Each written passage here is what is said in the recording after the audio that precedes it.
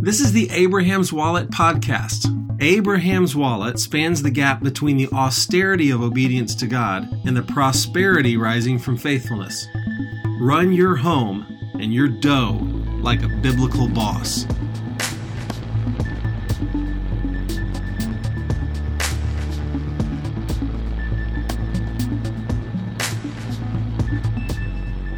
It's time for Abraham's Wallet, isn't it, Mark? It's time for Abraham's Wallet mailbag episode. Now, this is the first mailbag episode we've ever done. And I'm excited about that because I really get into hearing from our people, but we've never ever talked about hearing from our people. And so I'm excited just to tell people, number one, did you know that if you ever write in any way that we take your comments very seriously and that we listen? We do this whole thing, write this stuff and talk to this stuff, not because Mark needs to hear my brilliant thoughts or because I need more of Mark. It's because we hope to serve the people out there who feel the same kind of vacuum in the space that we have felt. So when we get specific comments or questions from people, I mean, it really rather thrills me. It's just like when I'm teaching the Bible. It rather thrills me when people have questions and want to poke and prod around the idea because I know that we're getting engagement. So anyways, before we even get into this stuff, I just want to cheerlead anybody who would ever listen to us and react to us or ask us questions. I could just do mailbag stuff all day personally and just write content out of what people's questions are. So that's me cheerleading people connecting with us. Yeah, it's great. So we have to confess some things before we dig into this because number one, this mailbag comes, I just went back and looked for notes that I thought were fun from the last quite a while. We always actually write back when people write us, unless you tell us about the difficult financial situation that your uncle in Nigeria has fallen upon and you could need us to wire you $5,000. We don't write those back. But for the most part, we always write back. And if you recognize your name in this mailbag, you probably already got a response from us that might or might not be exactly the same thing we're going to say today. So I hope that we offer something new to those 5 or 6 of you who we selected for this episode. But for the rest of you, know that if you were to ever get an itch to reach out to us, we would probably write you back right away. That's right. We would. And for today, we're going to talk back to you. And I hope that the emails we've chosen are representative in some way, but if they're not, tough luck because you didn't write in. So we're just going to talk to the people that did. So I'll start. I'm going to read one, and then we'll go. Are you happy with that format, Mark? Yeah. Okay, here we go. First one. This is a guy named Michael in Kentucky. And he says, we bought a duplex in May and we did some renovations and now we're looking for our first tenants. Good for you, Michael. Splashing out there, going on a little adventure. We live in one unit and we're looking to rent the other one out. My question is regarding tithing on the rental income. I feel like I should be giving something back to God when we start receiving rental income, but I'm not sure how much, what to base that tithe on. Should I give 10% of the gross rent amount or just 10% of the cash flow? How should I be thinking about that? You want to respond? We should just give Michael in Kentucky a high five for doing a little house hacking.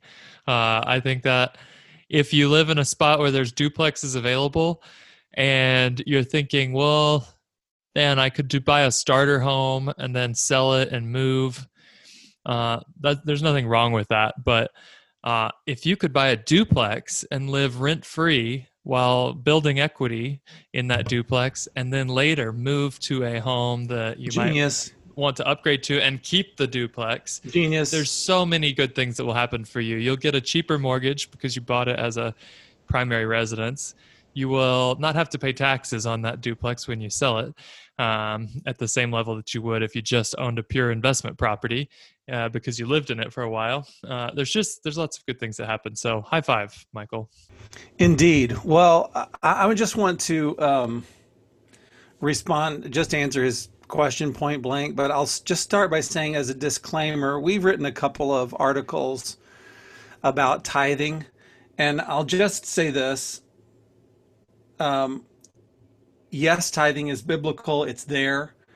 I no longer think that tithing is the standard for giving, but it's always a great place to start a discussion. And for Michael here, who seems convicted that he should tithe, I'll answer his question the way that he's asking it. But I just have to throw that disclaimer in there that I don't think the discussion begins and ends at whether you're doing your 10% or not. I'll also throw in here that we really believe in something called first fruits, and that is the first part that ever comes in. You get to decide what I mean when I say part, but the first part that comes in goes to the Lord somehow. It could be a celebration offering. It could be a gift that you give somewhere to His work.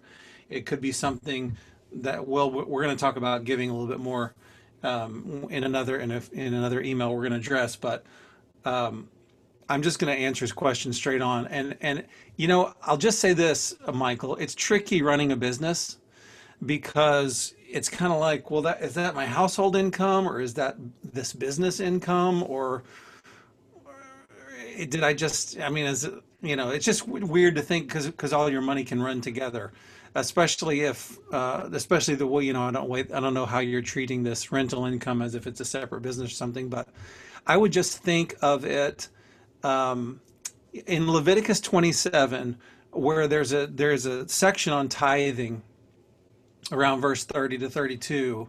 What it says is, when the fullness of the land comes in, you tithe on that. So let's just think about that for a second. So let's say the seed has already been paid for. All of the workers have already been paid who sowed that seed. They worked that land.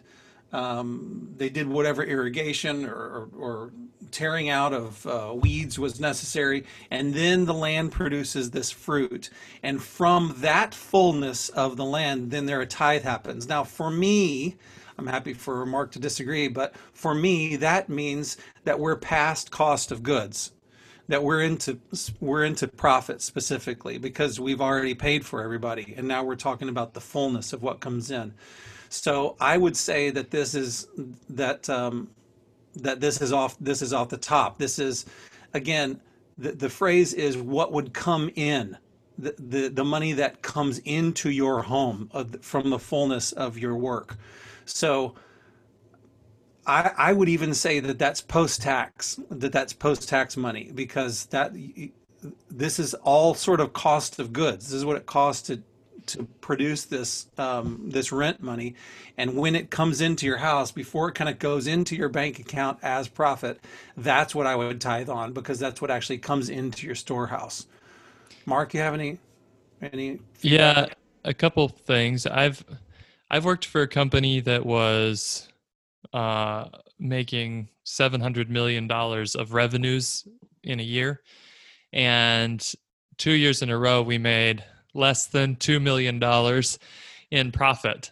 And so let's say it wasn't, but let's say that company was run by and owned by a believer. If he felt the need to tithe 10% of 700 million, he would have been out of business in about 2 months.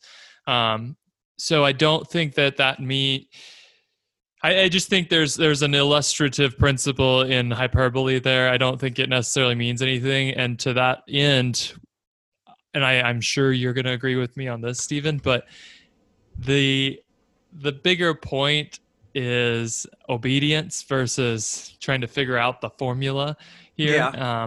And I talk to clients who are asking my opinions on financial situation stuff Sure. all day.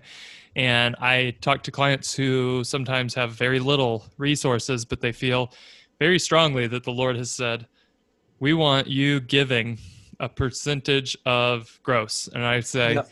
great, that's Yep. that's unassailable. We're going to be obedient, even if you're wrong. I want you to obey Yes, I agree. much more than I want you to follow the rules, whether Yep. that's upside or downside. So, um, I would say in this case, you might be in a place where you can give 10% of gross and you feel like that is either what the Lord's told you to do, or you just feel like that would be great. So just do it. That sounds great. Sure. You might be in a place later in life where you let two families live rent free in this because you've been so successful in other ventures that this whole thing is a gift. Sure. And you might be in a place where, man, giving more than 5% of the net of this thing is going to put you in some really hot water. And so I just think there's some freedom there to ask the Lord what it is that he wants you to do right now and be obedient and move forward. Totally agree. Totally agree. I just wanted to honor Michael's question as it was asked, and sometimes I feel like people won't give straight answers and say, "Okay, well, based on the question you're asking, here's what I do." So I just wanted to give him a detailed response. You want to handle the next one? Sure. All right. We, One thing that delighted me in assembling this mailbag is we had so many different geographies represented. Yeah. We had London. We had not. I don't think we got any Londons in this mailbag, but we have had India, Australia, and Yep. then all sorts of different states. So I just appreciate happened it. to be looking at our little analytics stuff yesterday and noticing I think we had two people in the Congo that were reading Abraham's Wallet, and then there was this clutch of people in Virginia. There's this little town in Virginia that they were just going crazy. I don't know, or maybe it was one household that had like 15 people that were all. It's just bizarre. One little town. I don't know. That's crazy. We're very popular in North Korea right now. Oh, great! Bring it on. Uh, that's a joke. So David in Nebraska wrote us, and he said, "Mark, I monitor the financial solvency of health insurers. I look at their financial statements and other filings. I enjoy it sometimes, but it's not always challenging, which is why I listen to podcasts often. I'm using it as a good foundation and would like to either work my way up in insurance or work for a mission organization as the finance manager. I have an interest in financial planning, specifically the fee only financial planning like Outpost Advisors, rather than selling products, but I'm not sure if there's a market for it in the small town in Nebraska. Time will tell and God will lead. But one last question. What career advice would you give a guy in my shoes?" So I really liked this question because I think not many of you guys are in small towns in Nebraska, but probably many of you guys are in a similar career spot where you're working in a job that you're thankful for and that you're probably very good at, but it may not be the job of your dreams. And you're sort of asking, how should I think about work and what kind of, I'm a young guy. I don't necessarily need a lot of money, but if I did stay in this job, I'm making a lot of money. And so what do you think I should do? I think that's probably a question a lot of people could resonate with.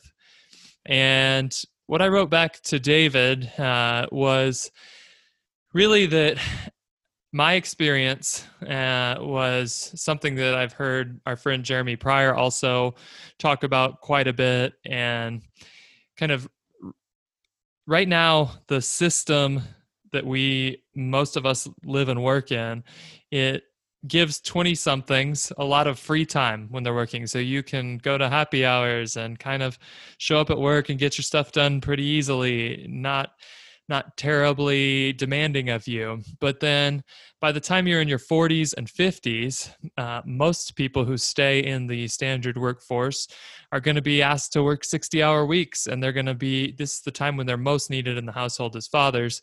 And they're going to be asked to have the highest demands on them in the workforce. And that doesn't really jive with the way that we see the kind of biblical model of fatherhood going. I don't want to be working 60 plus hour weeks when I'm in my 40s and 50s.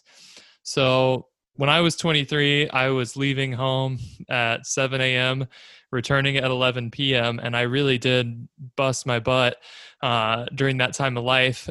I don't recommend that for a long time, and I actually kind of hated it while it was happening.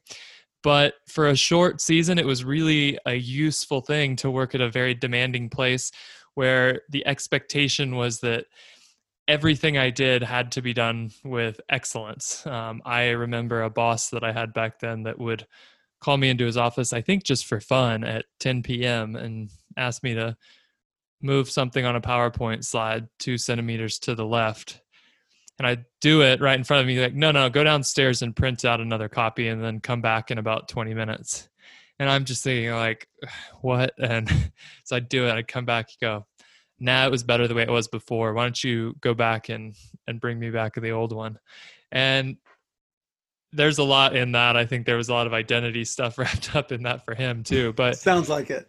But it actually kind of made me a lot stronger in future jobs that I had, because I'd gone through this period of extremely demanding work where I had to completely submit to a boss and produce something that would please them. And if I could go back to kind of tell my 23-year-old self a few things, I'd probably say to press into some of the more boring stuff I did back then. So I had some weird opportunities, like sitting next to the CEO of Freddie Mac during the 2008 financial crisis and teaching him how to explain convexity hedges to our investors. And I thought that was pretty boring, but looking back, I'm kind of like, man, that was a crazy opportunity that I'm probably going to be able to tell my grandkids about. And it seems possible that you'll probably, in the types of jobs you might have in your 20s, if you really look for it, be able to kind of find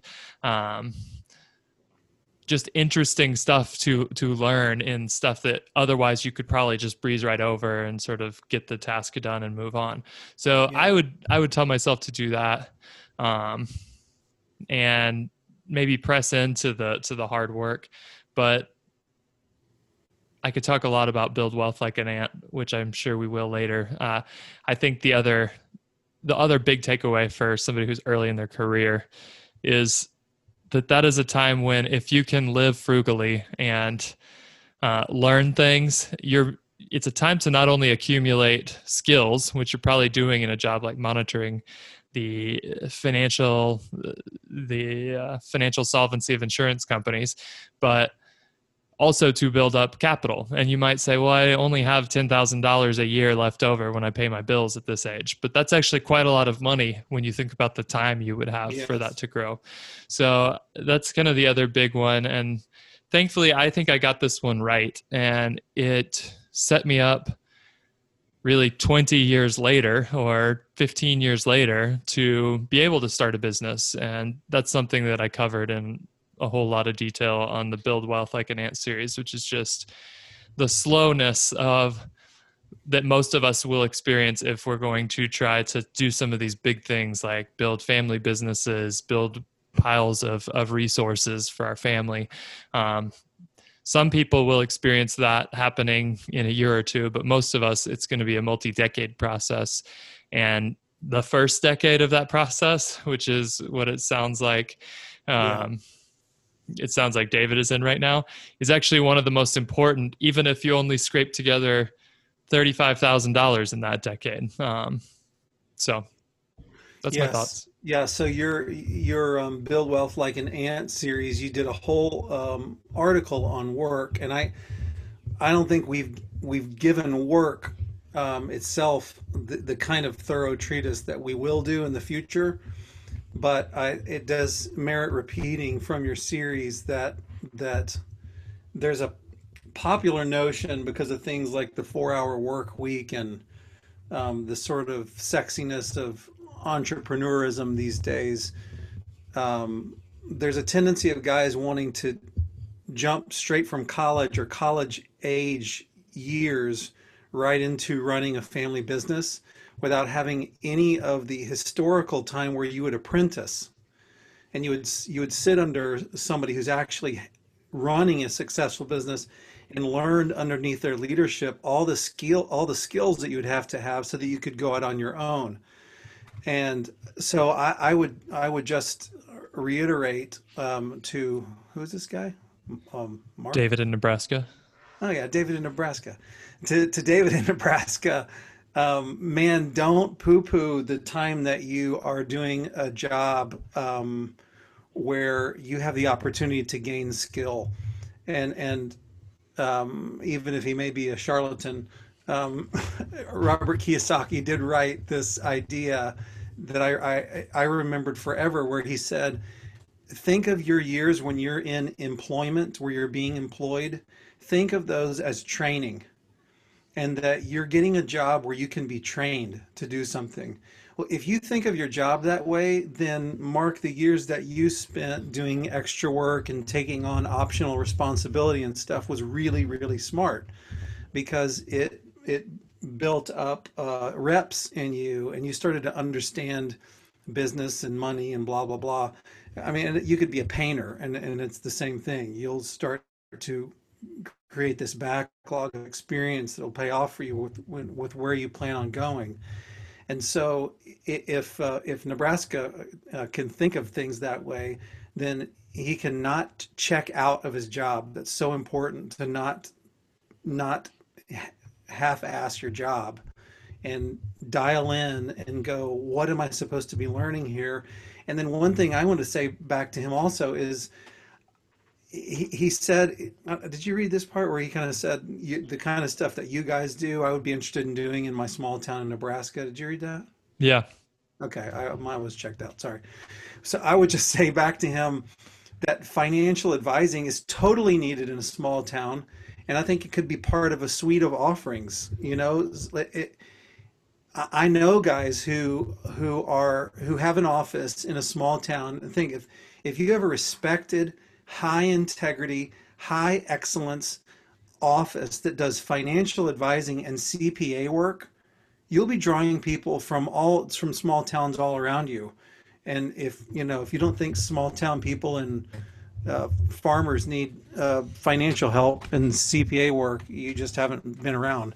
Because I would just encourage him and go, I don't think that's a dumb goal at all, and I think he should just dial into where he is and keep that dream alive. And maybe that dream will morph in the next 15 years, but he should be gathering skills diligently, like an ant. Yeah. And, I think I probably wrote this back to David, but we envisioned that being kind of the growth pattern for our own company, which is that we are hiring people to do financial planning in small towns around the country, because one of the great things that we've learned as a nation over the COVID crisis is that type of thing, it really doesn't matter if you're sitting a mile away or 3,000 miles away, if we're all going to Yes. be on Zoom anyways. Yeah. So lots of opportunities there, and we'll be staying in touch with David in Nebraska. Sweet. Okay, this is Greg in Colorado. I'll hit this one pretty quick. He said, over the past few years, Greg in Colorado, our family has been more aligned with 10% gross tithing and a few above and beyond offerings. However, from what I can infer, from what Stephen is saying and writing in the Unified Theory of Giving series, is that we should give to our church, but perhaps we need more stewardship over those giving resources instead of blindly giving all that money to our 50c3 church. I know your family, Mark, has had to wrestle with this, specifically with being in more of an outpost locale like Salt Lake City. Have you found resources and readings that have helped guide your practice on giving? As our family gets into a financially secure position, we look to be more generous, but also grow our family team on mission. Well, I love this email. And as I said in the Unified Theory series, I am so excited to think of people spreading their wings with regards to giving, and doing exactly what Greg in Colorado is doing, which is going, I usually just have rolled out of bed, written a check to the place where I go on Sunday mornings, and then just kept going with my life. And what I say in the Unified Theory of Giving is, I think you are far underselling the effectiveness that you're supposed to have in your calling and your mission when you do that. Yes, support your local church. Great, good, do that. and understand that your local church's mission is not the same as your mission. And I mean that from like a gifts and calling standpoint. You were put on earth to do specific things. One thing I know I was put on earth to do is to make disciples. So I am going to spend time with young men to make disciples, and I'm going to set fire in a good way to anything around me that I where I see discipleship happening. I don't care if it's with my local church. I don't care if it's in my state. I'm going to do anything I can to encourage disciple making. And so my money, let's say my church isn't really into disciple making that much, and as a percentage of their efforts, they're not. It's a my local church is a very evangelistic, kind of seeker friendly thing. Great, I give money to them, and I want my money to go towards disciple making because that's what I was made for. So I need to either need to invent some 501c3 that makes disciples makers happen, and I help train them, or I find something like Navigators, which has been making disciples for a long time, give money, et cetera, et cetera. That you get my point. I just want to say to old Greg here, I just saw yesterday in the Great Depression, churchgoers gave 3.3% of their money. So again, I'm totally fine, talking about the tithe as a bottom line. In the Great Depression, churchgoers gave 3.3% of the money. Right now, we give 2.5% of our money as churchgoers. So we are more selfish and stingy than we've ever been when our nation's wealth has gone up, by tenfold or whatever it is since the Great Depression.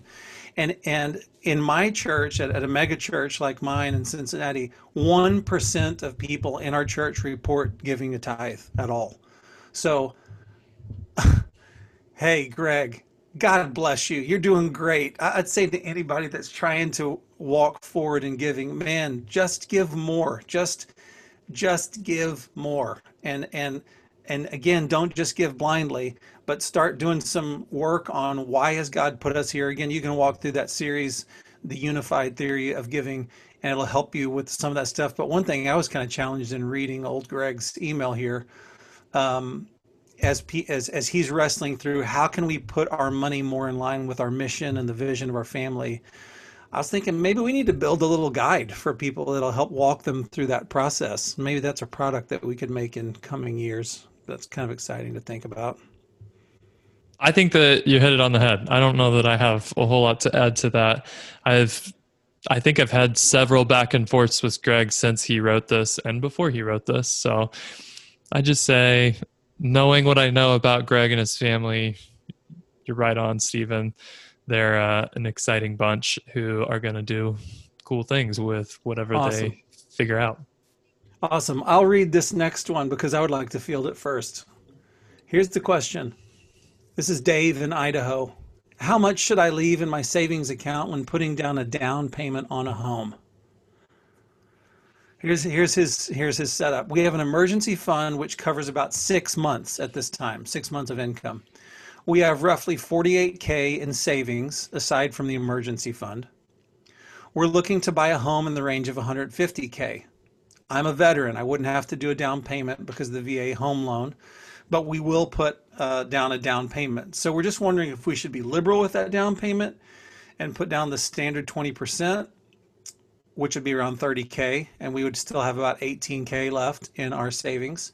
Or should we put more money down? And we're looking into a 15-year fix so that we can pay off the home as soon as possible.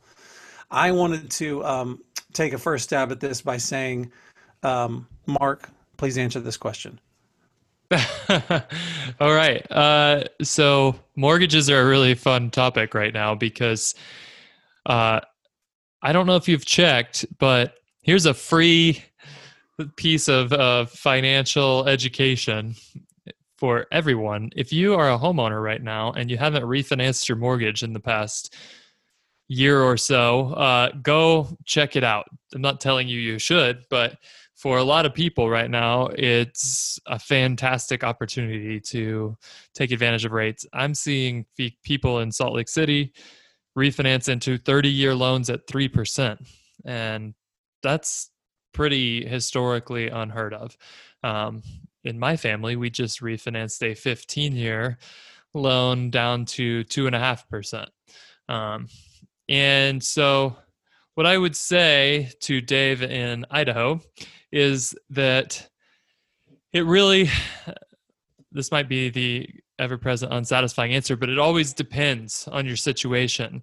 So, if you're, Dave, you didn't say how old you are or kind of whether you guys have any money set aside maybe in retirement funds or anything like that.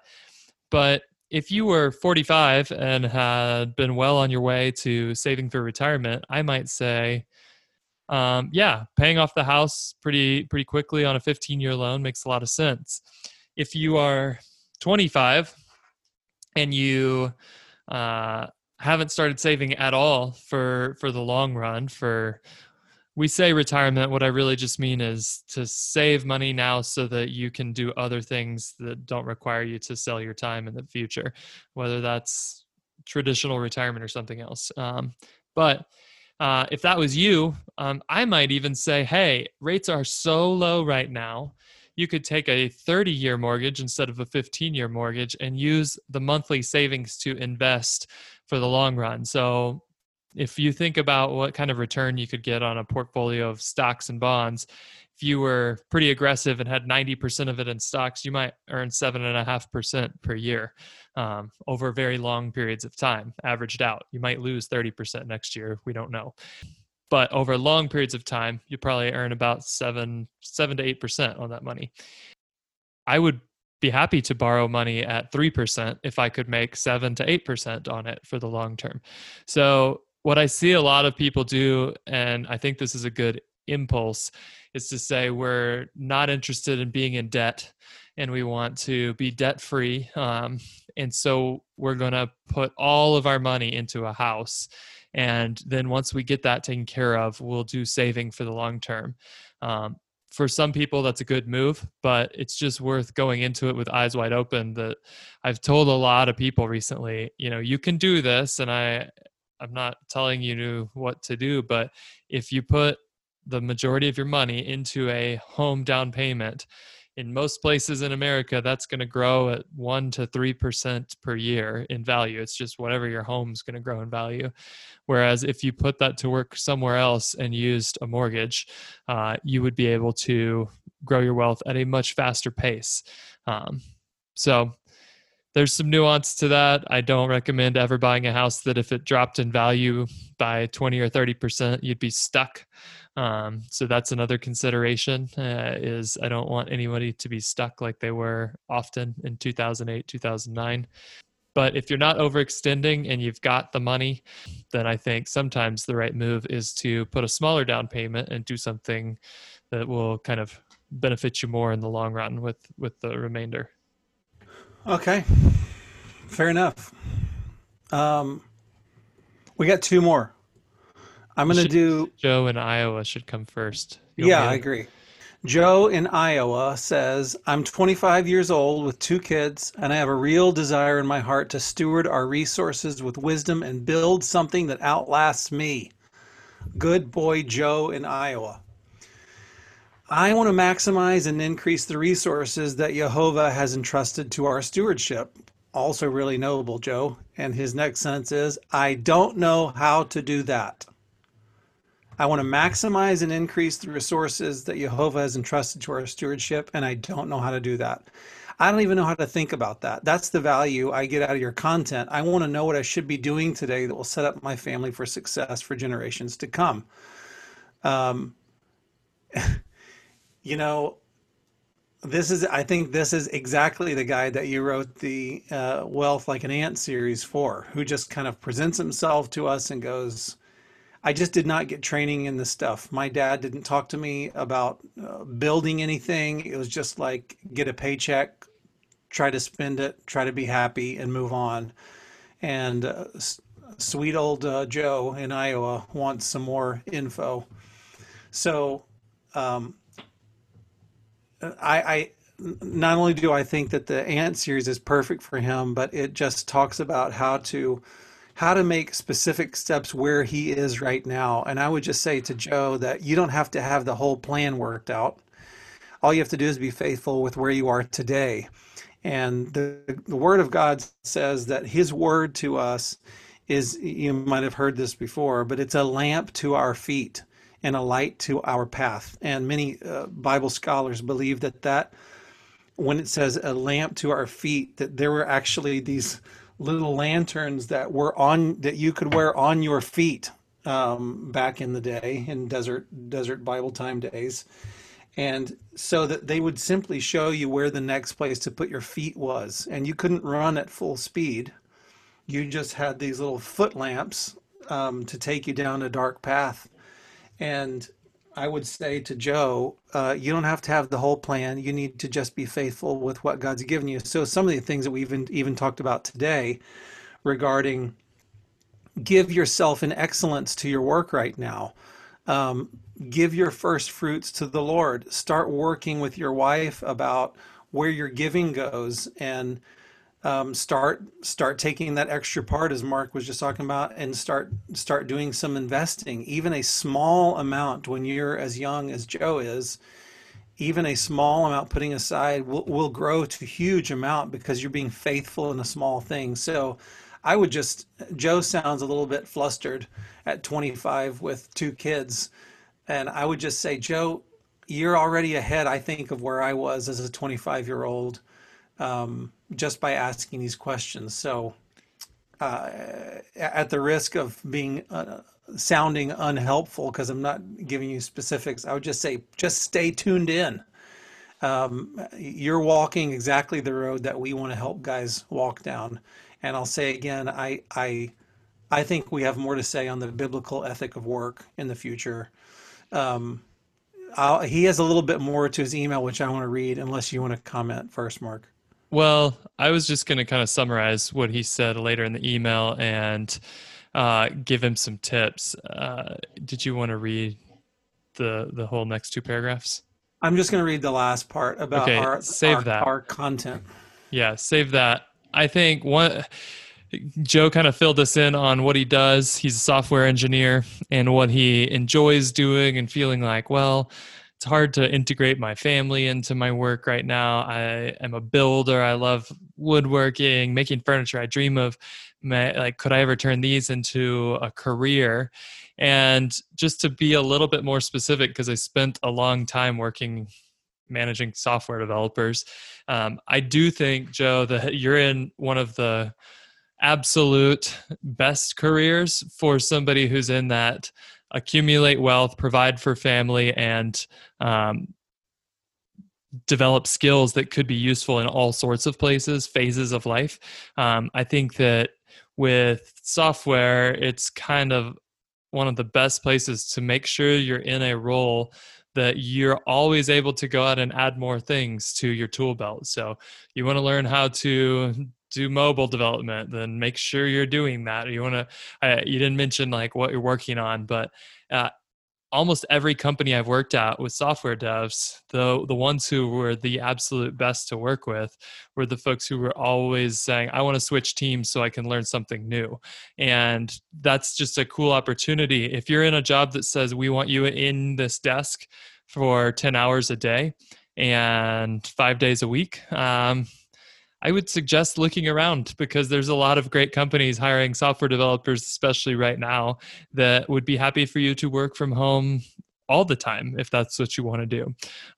So you are in one of the most high demand spots. And I would say, even though you're a young guy, don't feel afraid to leverage that, because you have a ton of value. And there's a lot of companies right now who would love to pay for your services. Make sure you're at a place where you're building that skill set aggressively. Wow. Joe in Iowa, you didn't know that you're going to be tuning into encouragement hour here, affirmation time. That's kind of exciting. Well, I But wanted to. it's coming now, the discouragement where you tell him, sorry, Joe, but get off of our curb. Right? No, he's about to make a comment about our content, and this is, we don't really have a forum outside of this podcast to actually talk about Abraham's Wallet and what we do. We just kind of give out the content, but I'd like to address what he said, which is he's a little bit frustrated at us, and he says at the end, if I can just make a comment about your content. I think sometimes it can deviate quite a bit from the topics of financials or what I would consider to fall into the Abraham's Wallet category of material. Although the content within the deviation is excellent, I think it might be better suited for a different podcast or platform. When I listen to Abraham's Wallet podcast, I want to be able to quickly find discussions about how to steward finances, invest, give, spend, build, train children in finance, etc., not necessarily how to lead a men's group. So I just wanted to say to Joe and really to everybody that the little tagline that we came up with for Abraham's Wallet was to run your home and your money like a biblical boss. And so, Dough, not money. sorry, I was just I don't know what it is. Your dough like a biblical boss. So I don't know how to divorce those things. I don't know how to separate money from what you're doing in the leadership of your home. I don't know how to separate, for instance, Mark's got this great project he's doing with his oldest daughter right now, where he is doing a home project but teaching her finances because he's kind of subcontracting his daughter to do the deal. So he's paying for her and she's paying other people. And why is he doing that? Because it's a financial play. Yes, it's a financial play, and also because he's leading his family. So we could have 4 different discussions about this little project Mark's doing with his daughter, and it could be about discipline, it could be about child training, it could be about how she will learn the Bible more with a paintbrush in her hand, with her dad bringing the scriptures to life, than she will sitting around an open book.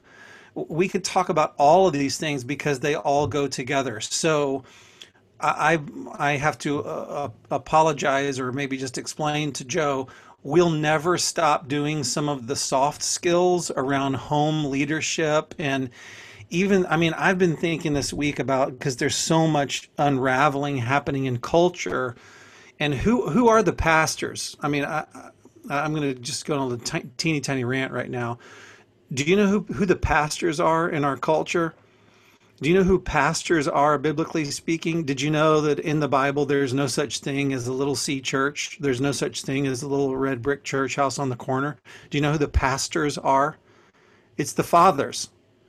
Fathers are pastors. So you have this little flock of sheep that you take care of. According to Ezekiel 34, your job is to make sure that they're healed and whole, and that they're saved and healed and delivered from all of their diseases. So in a way, I could ask the question, well, who is the person in society that most needs to hear what the Bible has to say about pastoring the church? It's fathers. It's you guys listening to us right now. So where do we stop talking about money and start talking about, say, how to lead your wife or love your wife well? You simply can't divorce these issues. So that's why we have called out in our little tagline that you're running your home and your dough. So we wanted to call out that, okay, this major piece of running your family that we feel that the church has rather dropped the ball on is financial, and being specific and giving hard answers to financial questions. So we want to do that space. We want to give you hard answers about insurance and estate planning. We want to and talk about your mortgage rates and stuff like that, because there's been an emptiness in that space. But we will never and cannot separate that from more of the spiritual, soft skills. Maybe we'll do a better job in the future, Joe, of calling out, hey, this podcast is going to be more soft. This podcast is going to be more technical. This article is going to be hard financial numbers. But that's the space that we live in, and that Abraham's Wallet is. We're never going to pick one side or the other. We really want to hold both of those two things in tension. And I totally understand if you're like, look, I love Jesus and I think I get the Bible. I just want some hard financial advice. Totally understand that. You're just going to have to wade through the other stuff because that's where we live. End of rant. I dropped a mic, but it was carpeted, so you couldn't hear anything. All Let's right. move on to this final question, which I will read. Final email. I will read this Yeah. question, and you will respond first. All right? Okay. I don't know if there is a question in here, but go ahead. I don't think there is, but we want to make some comments around this. Okay, email. great. So, Danny in Minnesota. Danny, we hope you're doing okay. Danny, stay out of town after dark. He's in Minneapolis area, the Twin Cities, I'm told. Whew. And man, it sounds crazy out there. So, just a comment from a guy coming from a Jewish background who crazily found Jesus and is always striving to learn how to lead his Minnesota family. Yes. I found my way from my wife tagging me in Jeff Bethke's post on how many kids you should have. I had 2. To listening to his podcast, to finding Jeremy Pryor, to finding family teams, to finding an early version of Family Revision, to leading my wife for the first time toward doing Storyform Life, Awesome. to hearing about you from the family teams and learning so much from your podcast. Among my Minnesota friends, I'm the guy who constantly talks about dads building teams, family teams, and now I'm the guy who shares Abraham's Wallet podcasts. Yes. I have 3 kids and a 4th on the way. Wow. All this to say, keep doing what you guys are doing. I'm loving listening and dialoguing with my wife about these things and growing in financial and biblical leadership. Wow. Thank you for doing what you do and making me a better man through Jesus. Wow. Danny, fun. you Minnesota Jew, you're a, what's the word? What's the word for, there's some Hebrew word that means a blessing. I can't think of. Mitzvah. Wow, what a blessing. That's great. You know what? We're so excited to hear from Danny. Praise God that he is using Danny, and that he is doing what he promised he would do, which was he said that he would unveil the Jews, remove the veil between them and the face of the man, Yeshua, and he's doing that in Danny. So we consider Danny to be part of First Fruits and a remnant, and it's so exciting. You know what else is exciting? You and I are doing a team meeting next week in a little state I like to call Minnesota. And guess who we're going to see on the way out to Minnesota? Jew Danny. We're going to see Jew Danny next week. And I'm glad you followed up with Danny and connected with him. And so I don't know, maybe we'll put up something on the tweets, maybe a picture of all of us together or something. But we're really delighted to be able to connect with Danny. And man, it makes me so excited to hear a guy like him who is coming out of a Jewish background going, what does it mean to follow Jesus and to get the full counsel of Scripture regarding finances and leading? He's like telling that he was the first time to lead his wife, and now he's got a fourth child on the way, and hallelujah. He's part of my what's the word? Mishpocha. He's part of my family. Old Danny. Mishpocha. Yeah, I think what was really cool about this is I wrote back to Danny, and I was as soon as I read this email, I was like, Steven's going to be really excited about this one. And, oh, yeah. But we had a little back and forth, and Danny said something. I didn't know where he was located until, well, I guess I did, because he said his Minnesota family in the first email. But he said something about being in the Twin Cities area. And I said, and he closed his email with, if you're ever in town, let's hang out, or we'd love to get to see you guys. And I said, well, Steve and Manuel and I will be about 5 miles from your house in 2 weeks. So pretty fun that we're going to get to meet Danny. And unbelievable. I have met a few people from from the podcast who have written in.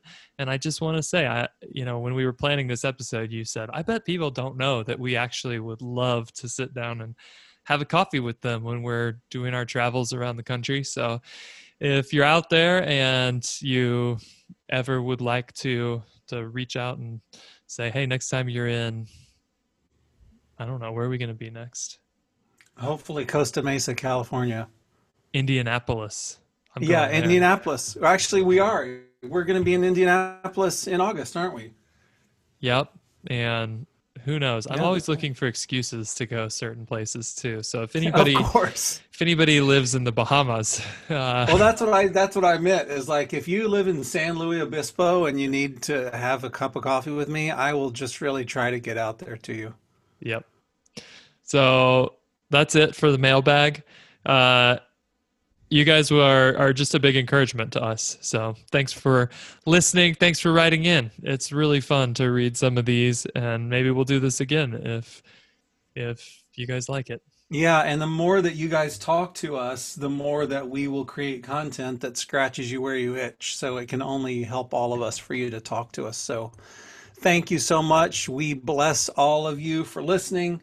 Bless you and your families and the leadership. Bless you this coming Shabbat. I hope that you prepare some great stuff to give your family as the spiritual leader of your home this Shabbat. And I also just bless everybody financially. And what I mean by that is there's such a squeeze. I mean, I met with another couple of guys this morning, and they just feel the financial squeeze of there is a vice clamping down on our nation. It continues to tighten. And I just want to tell everybody that your Father will supply all of your needs according to his riches in glory. And you are not beholden to your employer. He's not the beginning and ending of your provision.